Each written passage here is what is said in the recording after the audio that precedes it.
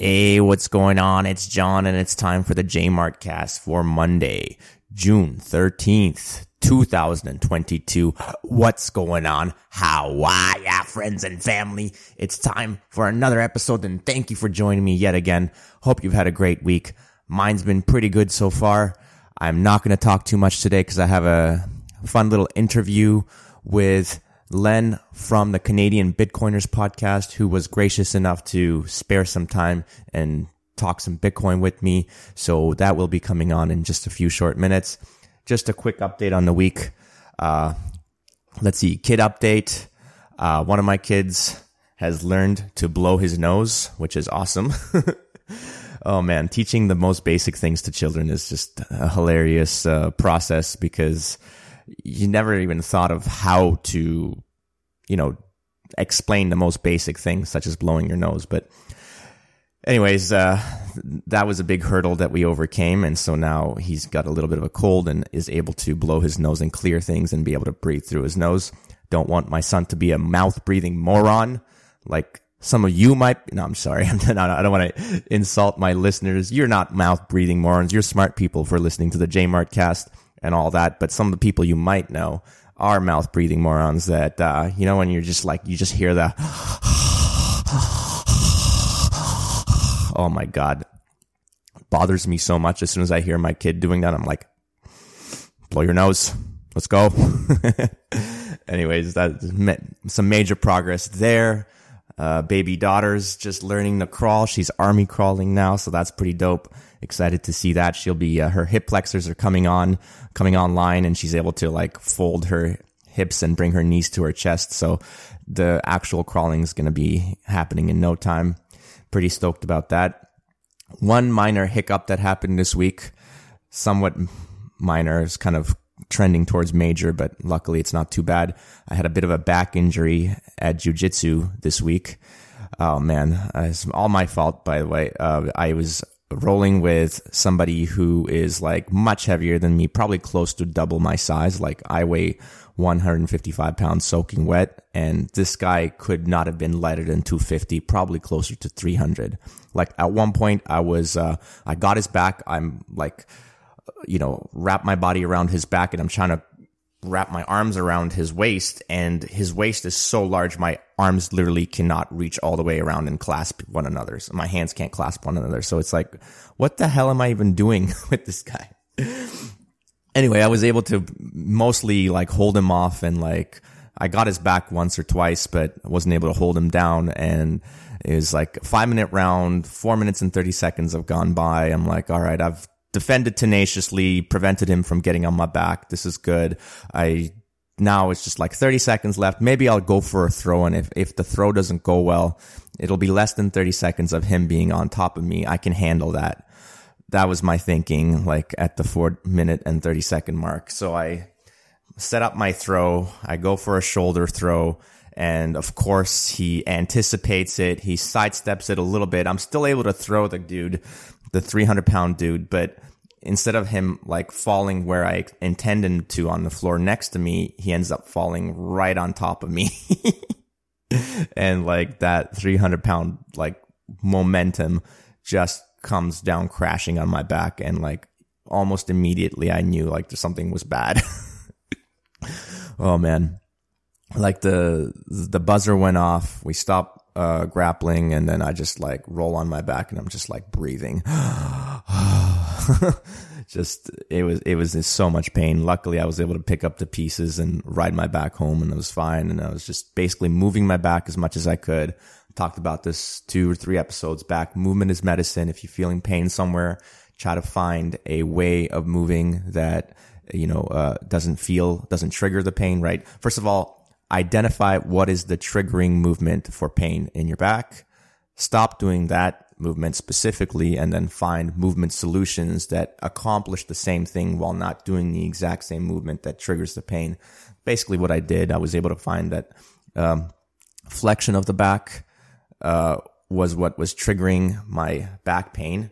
Although, I could still flex my back. It's just, if I did it slowly, it was fine. It was just more of like a quick jerky movements that triggered the pain. So I was just like, all right, I just have to take it easy, minimize how much back flexion I do, but still do some back flexion the way that I don't feel any pain.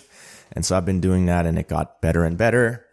And it was good because this happened on Wednesday, and my wife and I and a friend, we were scheduled to do a run on Saturday morning.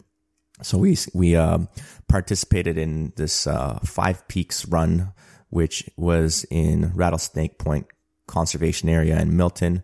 We did a 8K run through the trail, which was fun. Actually, it was supposed to be 8K, and then at some point we derailed off the trail. There's 2 runs. One was supposed to be 8K, one 13. Once we were like most of the way through the 8K, at some point we just got lost and went on the longer trail, and then did an extra like 1.5 kilometers. So I think ended up being a total of 9.5 kilometers we did in in an hour and 20 minutes. We were going at a nice slow pace, which was nice. We were just kind of just enjoying the outdoor nature scenery. We got good weather, which was good too. And by the end of the run, I was actually so warmed up. It was nice. I was feeling my back. I was like, oh man, this is great. My back doesn't feel nearly as stiff anymore. It feels good. I love it. And then because this was in Milton, we drove back to Toronto, and on the drive back, you're sitting, not really moving. My back stiffened up again. I started to feel it again. I was like, holy cow. I can't believe like what a difference it makes. You move something in your body for a good amount of time, and the body warms up and feels a lot better. And, you almost forget that you even had an injury. I didn't even think I had pain. I was like rolling around on the grass doing like practiced falls and jumps and stuff like that. No pain. And then I got home, and I'm just like, ugh, like an old man, like leaning over, like holding my back with my hand, like, but feeling a lot better. And I think I'm going to take a week off jiu-jitsu, then get back to it. I should be healed by then. Anyways, so that was most of the week. And then the interview that I ended up doing with Len, who's one of the co-hosts of the Canadian Bitcoiners podcast, I did that earlier in the week on Tuesday. We went for a good solid hour just talking about how he came across Bitcoin, like why he thinks it's important. And we did a little bit of ranting about the general macroeconomic kind of environment and just how things have come to this point. Len's known as the chief ranting officer, so he just went off for a good while there, and I hope you enjoy his perspective. And just before we go on to the actual conversation, just a quick reminder, if you have a spare second, please rate the podcast, whether it be on Apple Podcasts or Spotify or whatever platform you're using. If it has a capacity to rate the podcast, please do so. Give the JMarkCast 5 stars so that more eyeballs can get on this podcast, and we can orange pill more people about what Bitcoin is and why it's important. And also, if you want to reach out and talk more Bitcoin or just health and fitness in general, because those are the 2 topics I'm most interested in talking about, please feel free to contact me, whether it be through social media. I'm at jmartfit on Instagram and Twitter. Of course, you can also email me, send an email to newsletter@jmartfit.com. I love getting emails. I respond to all of them. All right. With that all being said, here is my conversation with Len from the Canadian Bitcoiners podcast. Hello, friends and family, and welcome to another episode of the JMarkCast. Joining me this week is another special guest. We got with us Len, aka The Legend, the co-host of the Canadian Bitcoiners podcast, also sometimes known as the Chief Ranting Officer, and also known as the BTC Price Bot on Twitter. So if you don't follow him already, get on there and give him a quick follow. Also, of course, the podcast as well. So thank you so much, Len, for joining me on the JMarkCast. No problem at all. I just realized now I carry a lot of different hats, so to speak. So I should be trimming it down or adding to it. I'm not sure which way I'm going to be going. It depends on whether you can carry the different nicknames, right? You have to have a big personality to be able to carry the different nicknames. So as long as the shoe fits or the hat fits, in this case, I'll do it. But yeah, I think I could carry a couple more. We'll see what happens, what transpires in the next few months. I could develop into something else, maybe a little bit more of a ranting officer. We'll see what happens. Yeah. Well, yes, the rantings that go on the Canadian Bitcoiners podcast will continue as every news, like kind of world news story somehow has a Bitcoin angle, and you guys are going to be beating the drum. We're there every time there's a story out there that impacts Bitcoin. We'll be talking about it if it's a major news item. And the ties with Bitcoin sometimes are really strong, and we could just see it right in front of us. We just want to make sure everybody else could connect the dots as well. Mm-hmm. It's interesting, right? How once you develop the Bitcoin lens, then you can interconnect these things that sometimes didn't necessarily make sense before. Yeah, especially, the way I look at things now versus a few years back. I mean, I've matured in so many respects, and I can see things now much differently. And I'm actually very excited to see how I'm going to be looking at things in the future as I continue to mature in this field. Absolutely. Yeah. So how many years back are we talking about? So let's get into your like orange pill story. Like, how did you come across Bitcoin? Was it so this is something I mentioned in the last podcast, but it was the two ways people find Bitcoin is curiosity or pain. Which one was it for you? It was curiosity. So I could go back to when I first heard about it. I think everybody else is the same thing. It was in early 2012, 2013, somewhere around there. Like Bitcoin became more, not really prominent in the news, but at least it was a news item that was dotted in whatever you listened to or read. So I mean, I came across it then, but I didn't do anything with it. I just kind of left it to the side. And it really took until 2017 before I did anything. And that's when I first bought some Bitcoin. And I did so after hearing my co-host buy Bitcoin. We were working together at the time. So Joey, who's my co-host, first got into Bitcoin a little bit before I did, maybe a few months, something along those lines. It was in 2017. And then I jumped on board shortly before the big run up until December 2017. So the reason why I got in was the number go up technology. But what really kept me here, and it developed over time, was the technology, what it's all about, the fundamentals. So that's the thing that's really dragged me in. But it took a long time to get to that point. Initially, it was number go up. That's what dragged me in. Gotcha. And it was Joey who was the one that kind of convinced you to buy some Bitcoin?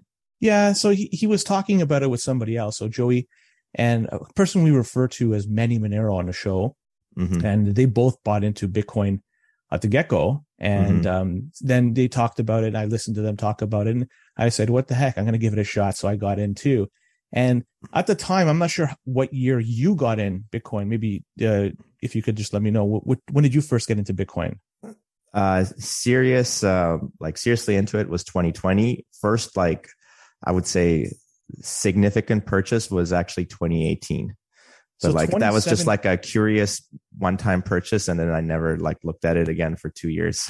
So you might have experienced the same problem we had when we were buying in 2017. Coinbase was really the main exchange at the time.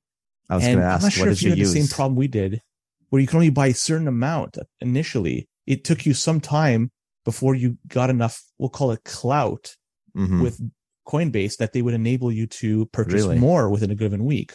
I had no idea. So initially we were only able to buy $25 or $50. I forget what it was. But over time, as you develop a good rapport with them, they realize that you're not scamming them or whatever. They then allowed you to buy more and more. And so that's that was the whole progress that we got into it. And that's so strange. That's the way it was back then. We didn't have too many alternatives. Quadriga, I think, was still around at that point in late 2017. So I remember that being that name being thrown around. But yeah, I can't. I don't know the details of when Quadriga exploded, but for those who haven't heard, but that was a Canadian exchange where the CEO, I believe, passed away, and he was the only one holding the keys to all the Bitcoin that the exchange was in control of. Okay, am I getting that story right? Yeah, Gerald Cotton was the gentleman that was running it, and went to India, passed away from Crohn's disease. So that was essentially the story. And there's some questions to do with what happened. And so it looks like 2018 it might have went down. Just looking briefly online, I'm just skimming the article. So I could be wrong about the date, but at the time, so we were buying Bitcoin. I mean, it wasn't a great deal. It was through restrictions imposed on us by Coinbase. And also at that time, there was no mechanism to sell. There was no way for Canadians that we had at that moment. Maybe Quadriga that offered it, but we didn't know about it. We had no way to sell. So we were simply buying, knowing that we're going to be getting this and putting it on a wallet and holding it. So it was like a one-way trip at that point. And now you can do whatever you want with it. Interesting. I still never sell. But so sorry to cut you off there, but so I just something you said sparked my interest. You knew that you were going to be buying it and moving it off the exchange right away. That was your plan right off the bat. Yeah. So we were buying it. Very interesting. Who influenced you to do that? Well, to buy it and move it off the exchange? Yeah. That I can't remember, but that happened over time. Really? That wasn't at the initial. Initially, we bought, at least I did. I bought and left it on there. But over time, then I moved it onto an exchange. I bought a hardware wallet and moved it off. I can't remember who it is that urged me to do it, but it was just advised for me, and I took it to heart and did it. But it is a slow process of doing that. Like right at first, you keep it on the exchange just to feel, because it feels secure and you don't have to worry about it. It's not like something where even if you lost your phone, you would still be fine, because it's not it's a wallet under the exchange's control and not your own. And then I guess what was it like? You, I guess, transferred a small amount to see if you could do it, and then a larger amount immediately after, once it went, or did you wait a little while to see like what it was like to hold it yourself? No, I think I moved the whole thing. I didn't think much of it. I had the information how to do it. I copied and pasted everything. So I didn't think about the fact if I did it incorrectly, it would be lost forever. I recall just doing it the whole lot. And I'll be honest, it wasn't a great deal. So if I lost it all, it wasn't going to be earth shattering, but I still did it all. And it worked out well. I mean, since then, I've been doing the same thing. Every time I buy Bitcoin now, I tend to move it off the exchange and put it onto a hardware wallet and keep it like that, cold storage. Yeah. Perfect. Now you said you got into it for the number go up technology, but you've stayed in it now for the like what it represents in terms of kind of like maybe the philosophical aspects of it. Is that getting it right? Like some of the kind of freedom maximalism, let's say, ethos of it, the fact that you have to be a sovereign individual who takes care of yourself, the fact that it's an open network that is available for anybody to join, that is permissionless. Nobody requires anybody else's permission to join in. Is this what you're talking about? Bang on. So when I first got in, it was during the 2017 run up, and I didn't know anything about it other than the fact that price was going up. So I got in with the hopes that I would make some money out of this whole process. But then shortly after that, the price of Bitcoin, after hitting 20K over the next 13, 14 months, went down to 3K. So it went from 20-ish K to 3K within, a little bit over a year's time. So at that point, I no longer became a trader. I became an investor, because I then was holding on. But then over time, I learned what it is. And exactly as you mentioned, all those details. And really what solidified and cemented myself with what is Bitcoin transpired since March 2020 and how things has progressed with traditional finance, how much money was being added to the markets within a short period of time. I understand the rationale, but nothing comes free. There's a cost for everything you do. And the cost for this, well, now you have more money chasing the same goods. And as a result, price go up. And here we are experiencing the drawdowns of that.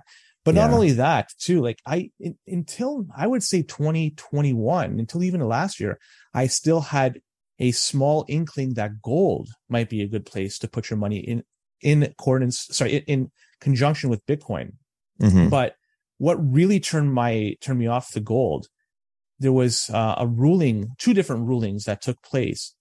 Russian gold was not allowed to be repatriated, and the same with Venezuelan gold. Both of those countries have their gold reserves held in vaults in London, and the courts in London decided through whatever actions they did. I'm not justifying their decision to say that they can't get the gold, but it just goes to show you, not your vault, not your gold. So in this case, why aren't countries also going to be moving forward towards buying Bitcoin and adding it to their balance sheet, because you have so much more control?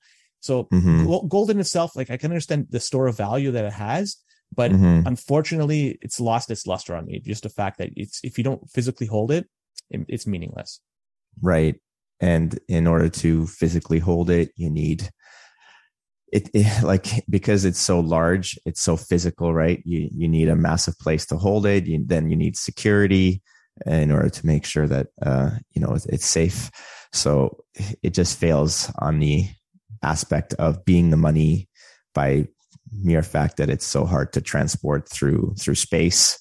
Mm-hmm. Mm-hmm. Bang on. Yeah. So the scalability across space is definitely an issue with gold.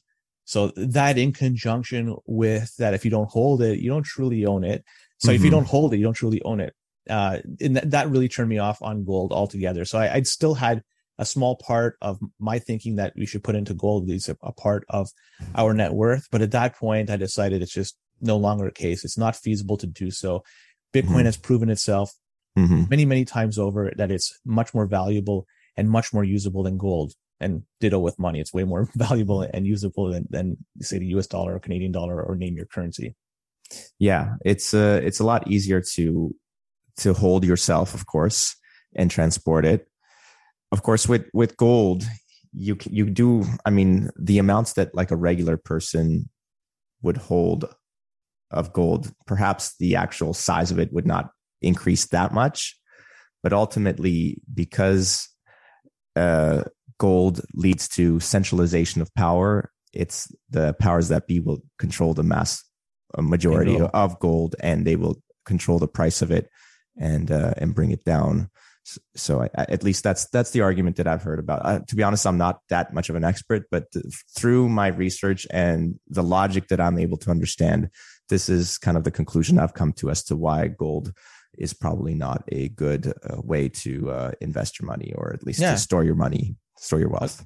100%. And manipulation of the markets is definitely something you have to consider. You can't be blind to the fact that it is potentially manipulated by governments, because they're the ones that hold the majority of the gold out there. But I'm not going to also say at the same time that the Bitcoin market is not being manipulated too. It's still relatively new. It's only 13 years old-ish, 13 years and 5-6 months. So in the grand scheme of things, it still is relatively young. And so I think that even Bitcoin too, the market itself, is being manipulated, but that's something that doesn't really bother me whatsoever. So that's, sorry, go ahead. Let's clarify that a little bit, because I think what you're referring to is potentially like the price of it being manipulated due to large holders being able to sell with maybe exchanges that offer high leverage and drive the price up and down through a mechanism such as that. I think maybe possibly the reason why we can stomach that level of control over the price in Bitcoin as opposed to other assets is the fact that we know about the schedule of release for new coins of Bitcoin that is provable through the code of Bitcoin, whereas in any other market, the supply side is always a big question mark that no one knows about. 100%. Yeah, so you could verifiably check to see how much was released yesterday, and they're averaging out around 900 a day. That's the goal that they're trying to achieve right now. I mean, the Bitcoin miners that they're mining every day. And so that makes a lot of sense, and you could understand the value of Bitcoin and everything else. As you mentioned, you can't verify that to be the case. How much, what's the supply of M2 for US dollar right now? I don't know. We can kind of gauge it, yes, but in exact terms, we'll never know. No, it's not possible. This makes a huge difference, because our lives, even though we're in Canada, we're still very much impacted with what happens in the United States. A lot of global goods are settled with US dollar. Oil, for instance, is settled with US dollar. So why is oil so expensive right now? Part of the reason is because the dollar's lost its value. Of course, there's always supply demand economics involved here. So there's definitely a greater demand with what's going on in the world with, Russia-Ukraine war, things like that. But there's also, in addition to that, the whole part of the fact that there's all this extra money that was created out of thin air with nothing to back it. Of course, when you add so much within a short period of time, and also coupled with the fact that interest rates have been historically low, so near 0% for the past few years. Well, those two things is a recipe for disaster. Janet Yellen came out this past week saying she didn't understand and couldn't have planned out that inflation would be so high. Can you Didn't just take tell a people genius. who are listeners of my podcast who probably don't know who Janet Yellen is? She's the she's the finance secretary of the United States. So she's got a very important position. She's also was the previous chair of the Federal Reserve. So she has held Yeah. two very important positions that deal with finance. Not only that, she does a lot of speaking engagements that are very costly. So people or companies that do invite her also recognize the fact that she has a great deal of importance in the world of finance. For example, Citadel had her come out a couple of years ago for a speaking engagement, $810,000 for one speech. That is incredible. So Wow. good for her. I mean, I wonder if what I could do that, I would do the same thing. So I'm not going to chastise her for doing that. If somebody's willing to pay it, all the more power to her, man. Good for her. I But wonder what I just don't believe what she's saying is truthful. The fact that she couldn't predict inflation to be so high, given all the data she had, get out of here. I'm just a pleb sitting in front of a wall with a few hats. I could have predicted it. She has all the tools in front of her, and she could easily have. And she's got a world of experience, way more than I do in the world of finance. So I don't buy what she's saying. She's either stupid or she's lying, one or the other. I think she's lying. Often it's a little bit of both, but definitely more on the lying side. Yeah, I mean, totally agree. I wonder what the price breakdown is per word for the speeches she gave. I'd love to know. But regardless of the fact, I mean, I have to give her kudos. She's the one that she got the money. And if, like I say, like, I'm not going to lay blame on all this on her. I talked about it in our last podcast. She's just sitting in a very important position, but it's a string of decisions over decades that led us to this point. It's not one person that made it that got us to this mess here.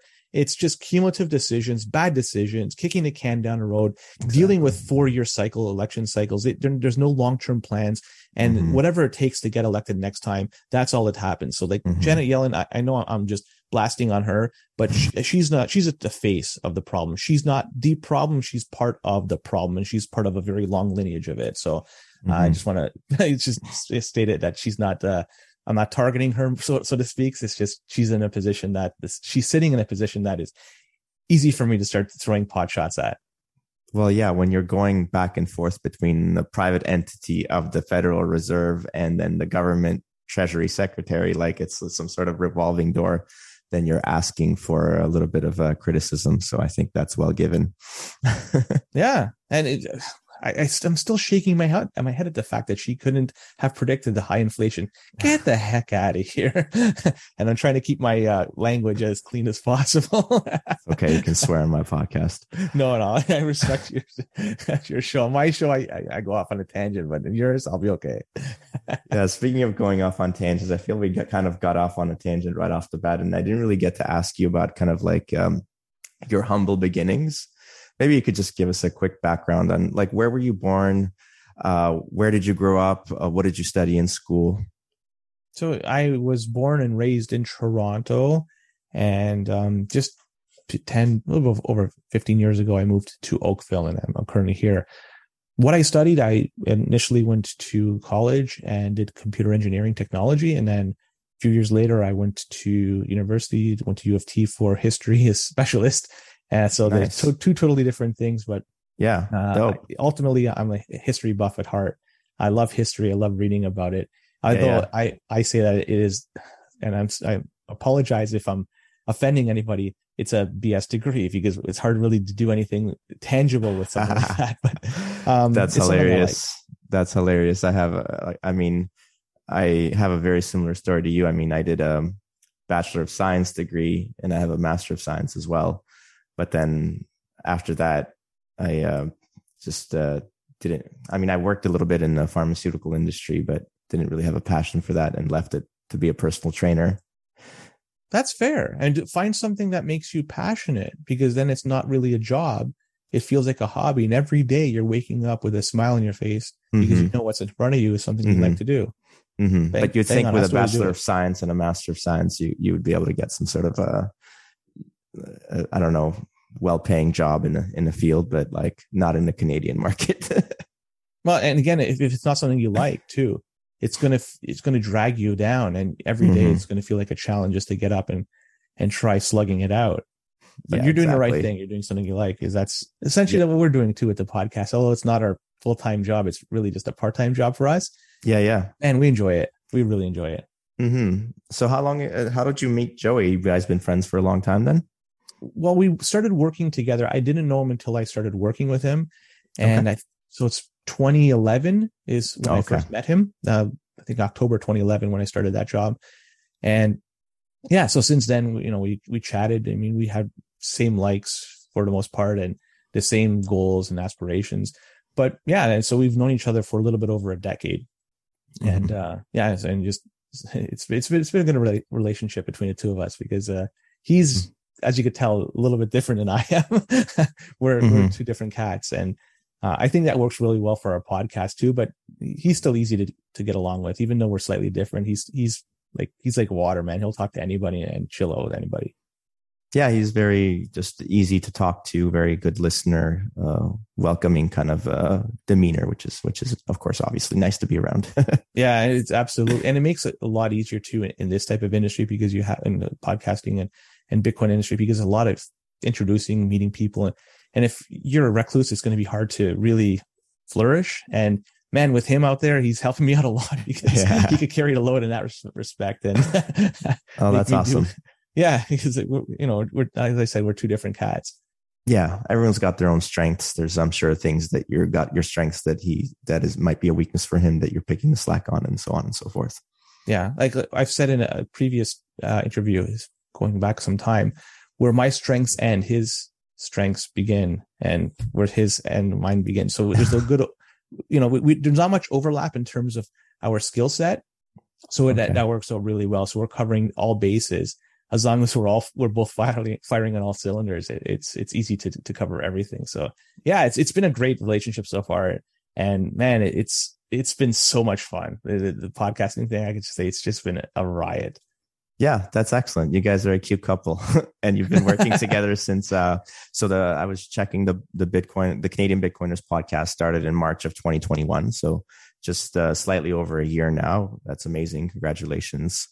Yeah, what's that been like? Tell us a little bit about that. Why did you guys decide to start the podcast? First of all, let's start there. So that's a good question.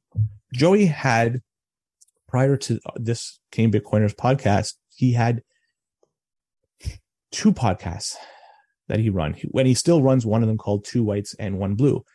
And so he's had some podcasting experience, and each of the 2 podcasts he previously ran, it's just more of just a hobby more than anything else. And the second podcast, it's Osheaga podcast. So when he goes to Osheaga, he talks to the people there. And so he's got a little bit of podcasting history. So he's been looking to have somebody join him to do a Bitcoin podcast for some time. And he's been querying Manny Monero. I mentioned him earlier. He was hoping to get him on board, but he always fended off those challenges and never really accepted it. And then just, spur of the moment, I said, you know what, I'll give it a shot. Let's do it.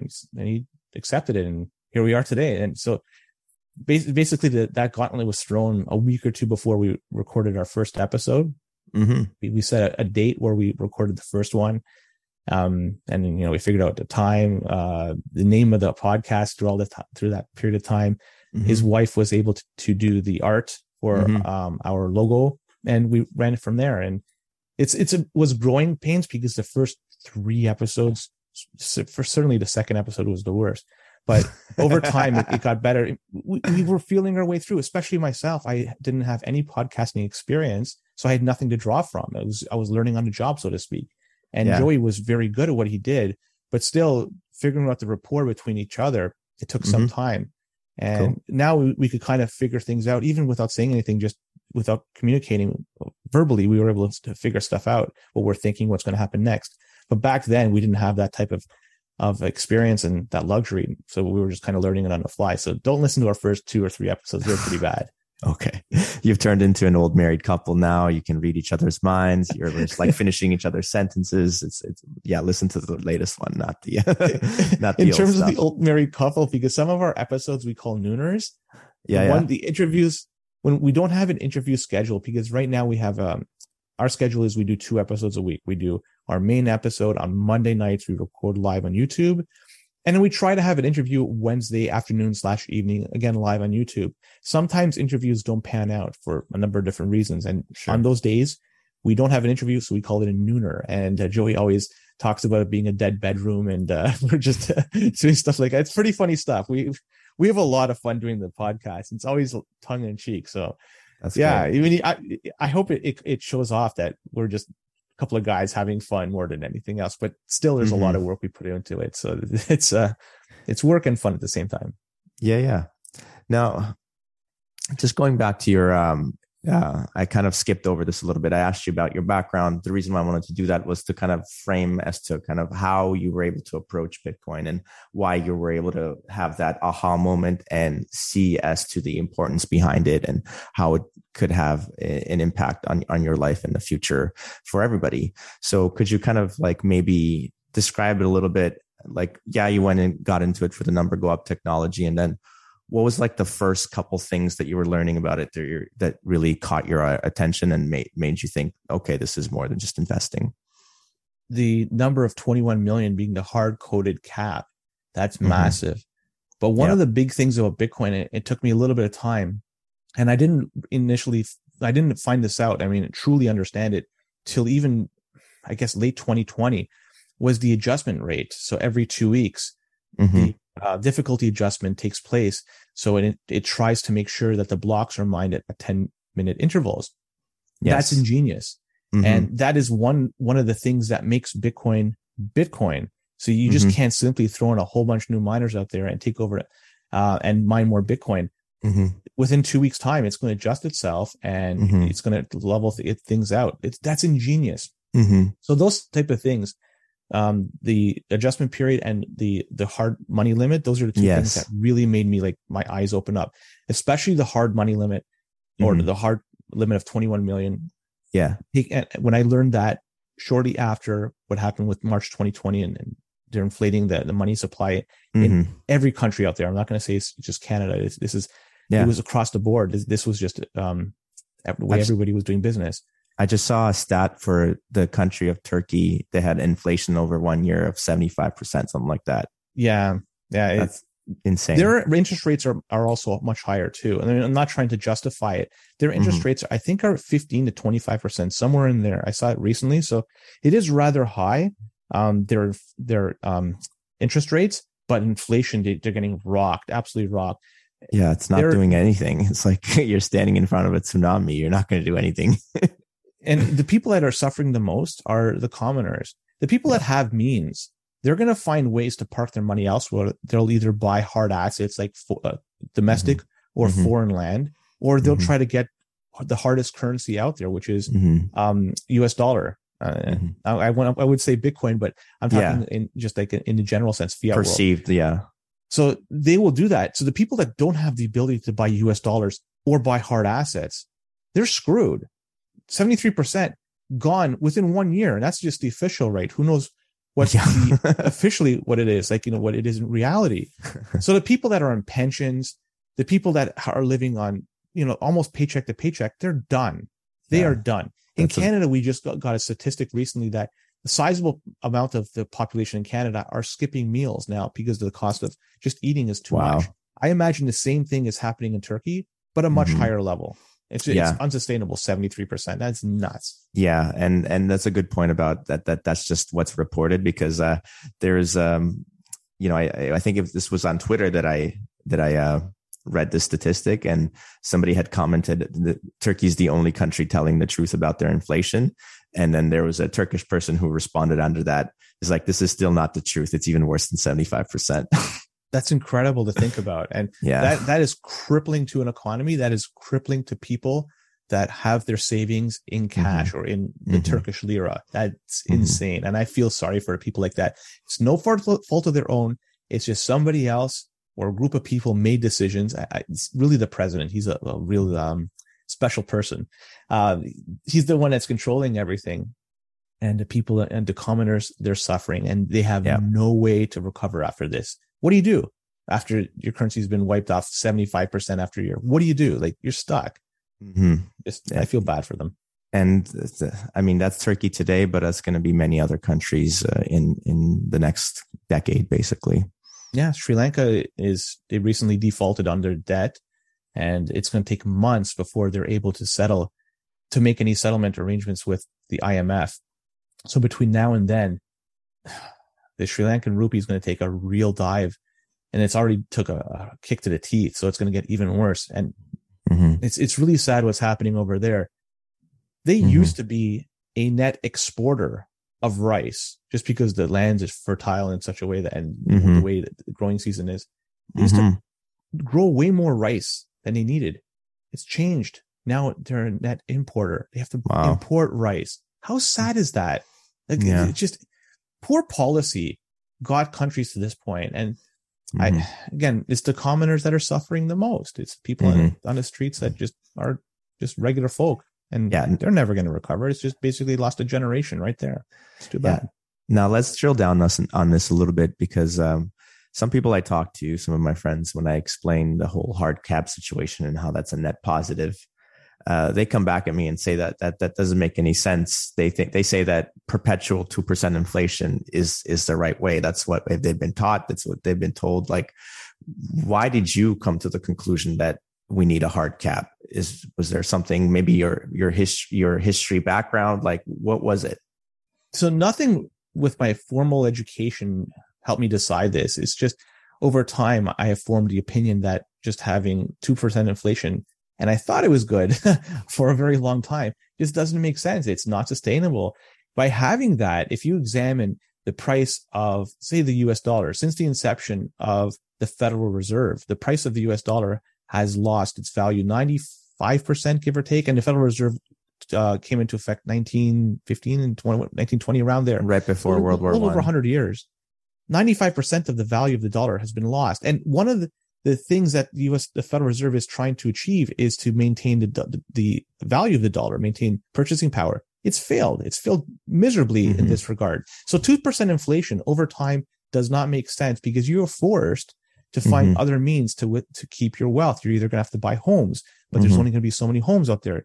You have to go put your money in the market, but markets go up and down. And even then you have to play it right. So it's not a level playing field when you're dealing like this. And also the people that are closest to the money printer, the ones that have access to the cheapest interest rates, they're the ones that are going to have the biggest impact. They're the ones who are going to have the biggest advantage. People like you and I won't have that. It's unfair.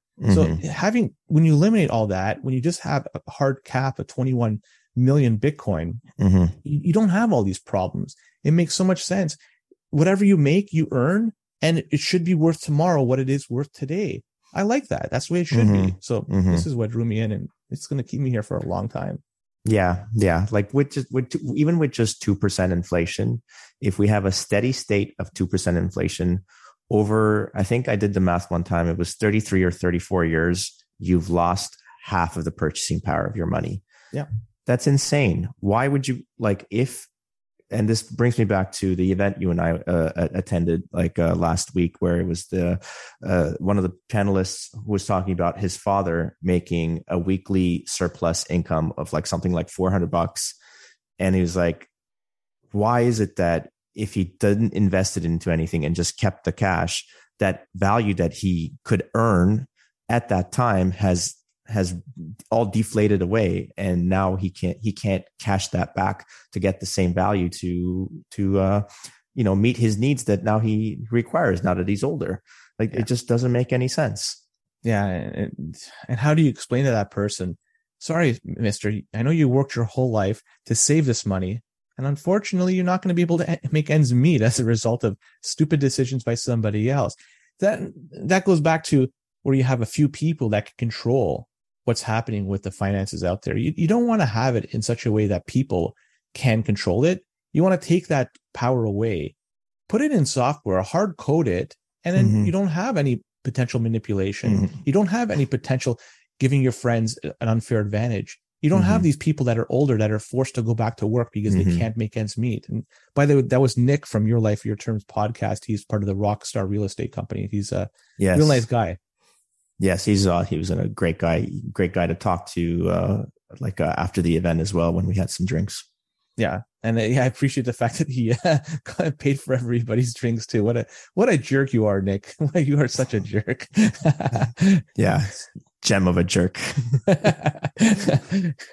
So he's a good guy. Listen to his podcast if you have a chance. Your Life, Your Terms. They do really good stuff, and they actually interview quite a few interesting people, like Lynn Alden. They had not too long ago. Greg Foss not too long ago. Oh, amazing. Okay, yeah, that would be a good podcast to check out for sure. Check it out. Yeah. Awesome. Yeah. What you're talking about is like rules, not rulers, right? We don't want rulers who will change the rules at the whim of their feelings and emotions or whatever they think is right. No, we just have to decide on rules that work and then stick to those rules. And once we have that stability, we can grow from that stability and be able to build something that can last a long time. Yeah. That's how I see it. Yeah. And that's why a lot of these other altcoins where they are termed something else. I'm being very kind in my they're called shit coins or scam coins. Scam coins. I like scam coins because they're just scams. So a lot of them, you really don't know what is the maximum supply. I'm looking at UETH.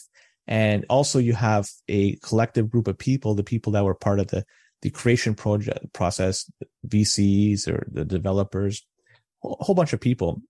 They have also pre-mined a lot of this too. So they have a vested interest for this to go up. And as they do so, they'll dump on the market and make their money and go somewhere else. So a lot of these altcoins, all the altcoins, they're all scams in my opinion.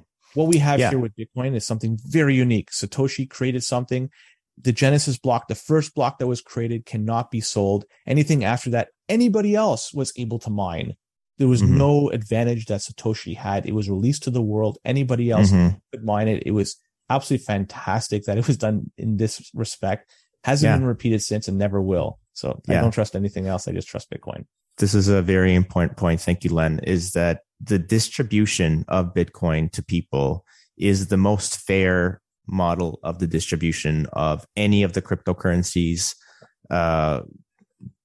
because all the other ones basically had what you called a pre-mine, where a select group of individuals got to have a large portion of the initial stash of coins.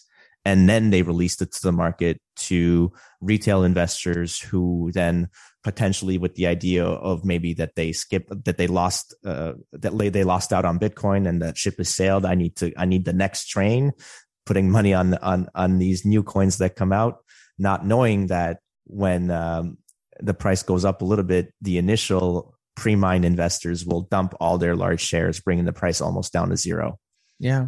And a lot of these altcoins too, you have to really dig. A lot of them have a PR budget. So they are out there pumping up their coin, their token. Bitcoin does not have a PR team. We have nothing. It's just a bunch of people that are doing this together. This is a grassroots movement. And these are the type of things that usually have the most success over time, because you don't have a group of people that are pulling strings and trying to direct everything. People are voting with their wallet, and it's an absolutely wonderful system to see how it's been flourishing for the past few years. If you don't like Bitcoin, fork it, do something else, but it's going to fail in the end. We like Bitcoin. We know what it's all about. It's not about scams. The people that get in first, those are the ones that are probably going to have the biggest advantage, because they're getting in at a point where it's going to be cheapest. But we're not going to stop you from coming in later. There's anybody's on board. Our friends, we use the term friends and enemies in our show. Bitcoin is for friends and enemies. We can't stop anybody from using it. It's open to everybody. It's accessible to everybody. And the doors are always wide open. Welcome into the Bitcoin world if you want. And if not, have fun staying poor. Well, yeah, just to make it a little bit more positive, we'll just say you'll find Bitcoin at the price you deserve. Exactly. That's another one. Exactly. So you'll buy in at the price you deserve. And if anybody's thinking about buying into Bitcoin relatively soon, not financial advice, but one thing you should always consider is just buying small amounts over a period of time, maybe once a day, once a week, once a month, whatever it is. Buy in slowly, buy in. And that way you get a little bit of exposure, and then you learn more about it. And if you want to buy more of it later on, you can. But coming in at the onset, just get something that is small enough that you can sleep well at night, no matter what happens with the price of Bitcoin. One nuance I'll add to that is sometimes sometimes people say a good way to do it is if you have a set amount of money that you want to invest, what you can do is you can split it in half, and one half you invest right away. And then the second half you do the dollar cost average that you were describing. Yeah, do it over a period of time. And that way you can kind of see how things progress over a period of time. And if things go down, at least you're not kicking yourself in the rear end, and things go up. Well, you made a decision. So at least you're buying on, what's going up. But that's the way to do it. And what one person said, Braden Dennis from the Canadian Investor Podcast, he's getting more on board on Bitcoin. He hasn't been a big Bitcoiner and he's still not a big Bitcoiner, but he acknowledges what it is and what it's all about. Even he says it's foolish to be on zero. You have to put something into it, because you have to acknowledge the fact there's a future here. You may not put it 100%, maybe not 50%, but a small portion of your portfolio should be Bitcoin related, because this thing, it's got wheels and it's going to just go nuts in the next little while. And you don't want to be left behind. So don't be on zero. Buy a little bit, but enough that makes you feel comfortable. That's really the only advice I could say, but still it's not financial advice. Always my God, this is financial advice. No! Get off zero. Heck no, it's definitely not financial advice, because I don't want to get sued for anything. Listen, I'm a personal trainer. I know what I'm talking about. If you listen to my advice as a person, to my financial advice as a personal trainer, that's on you. But nonetheless, it's more risky to have zero Bitcoin than it is to have some. So get off zero. In fact, we see countries that are doing that right now. El Salvador last year, we just passed a 1-year anniversary that they announced that they are going to be buying Bitcoin, and they started buying Bitcoin the day after Labor Day 2021. The Central African Republic has announced very recently that they're going to be buying Bitcoin. Although I have some real reserves about that one, but I'll give them the benefit of the doubt for now. Tonga has publicly stated that they're going to be adopting Bitcoin as a currency later this year once they pass all the hurdles, the regulatory hurdles and legal hurdles over there. And there's going to be other countries doing the same. Look at the writing on the wall. This thing is taking off, and you don't want to be left behind, because if these countries that are doing this, they have the least to lose, but the most to gain. Absolutely. Think about that. If they're doing this, if they're trying to find ways to elevate themselves on a financial level and get away from the shackles of the IMF and the World Bank, that means something. They have some smart people behind them doing the thinking and running the numbers. If they're buying Bitcoin, you should do the same. Yeah. Well, I mean, when I learned about El Salvador adopting Bitcoin, I didn't know at the time that they were a dollarized country, which, for those who don't know what that means, is they don't have their own currency, and they're simply dependent on the US dollar as the currency that makes the economy work in their country, which is crazy to think about. I never even realized, but it makes sense once you think about it a little bit.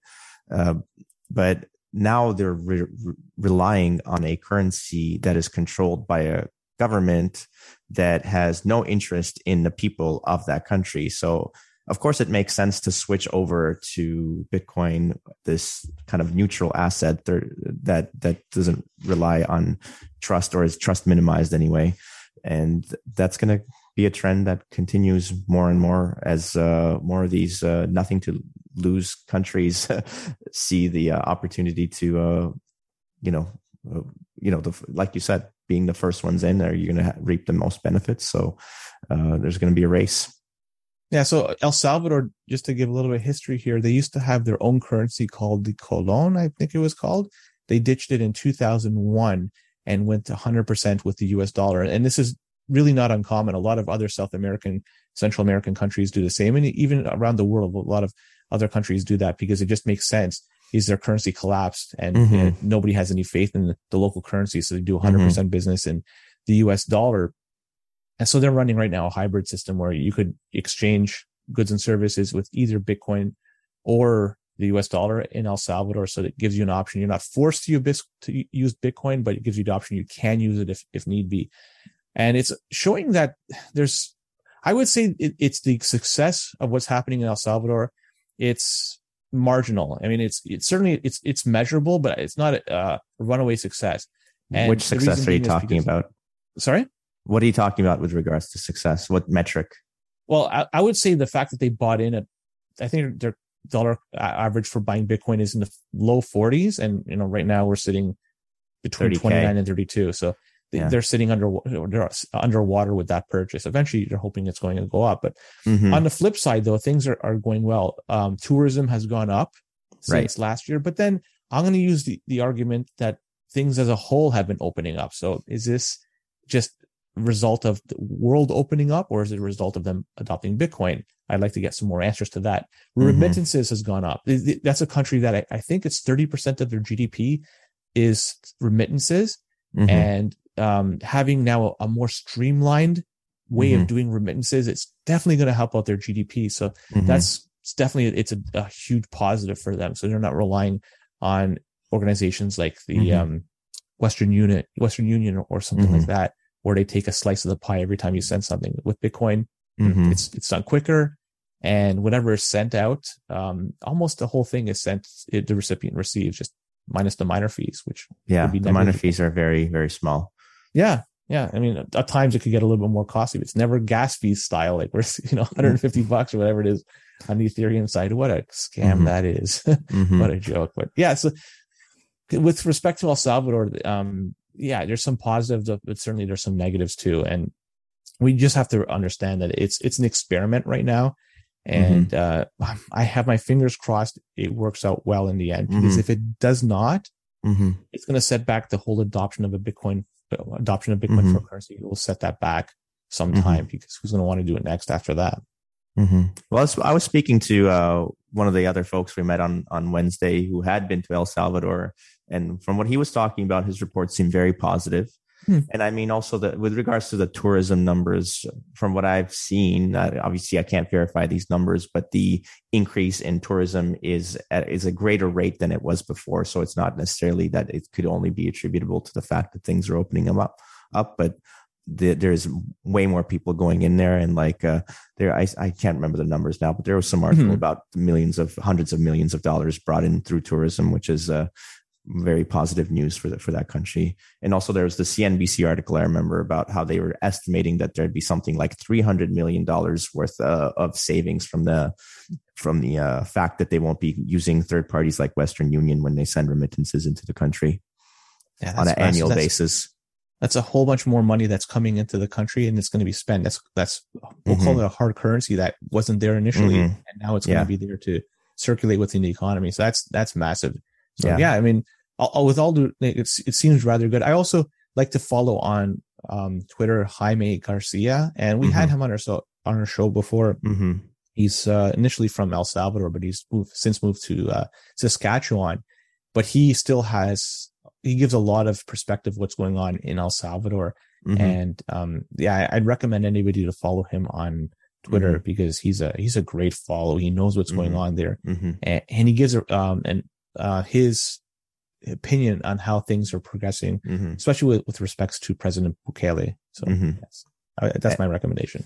Yeah. And just maybe give us a teaser. Does he give a more sobering kind of perspective, like less positive?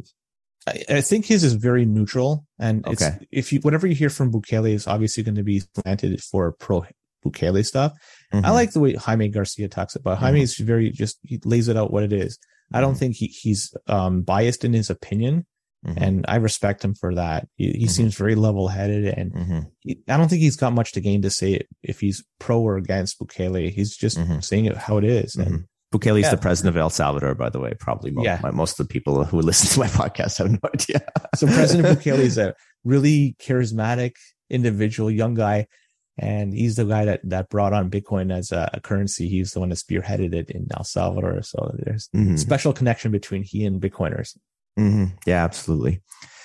Yeah. All right. I think we've covered a lot. I did want to talk to you a little bit about mining, but I feel like we've approached an hour here. So let's maybe save the topic for another time, because this is awesome. So I would like to just continue having more conversations like this.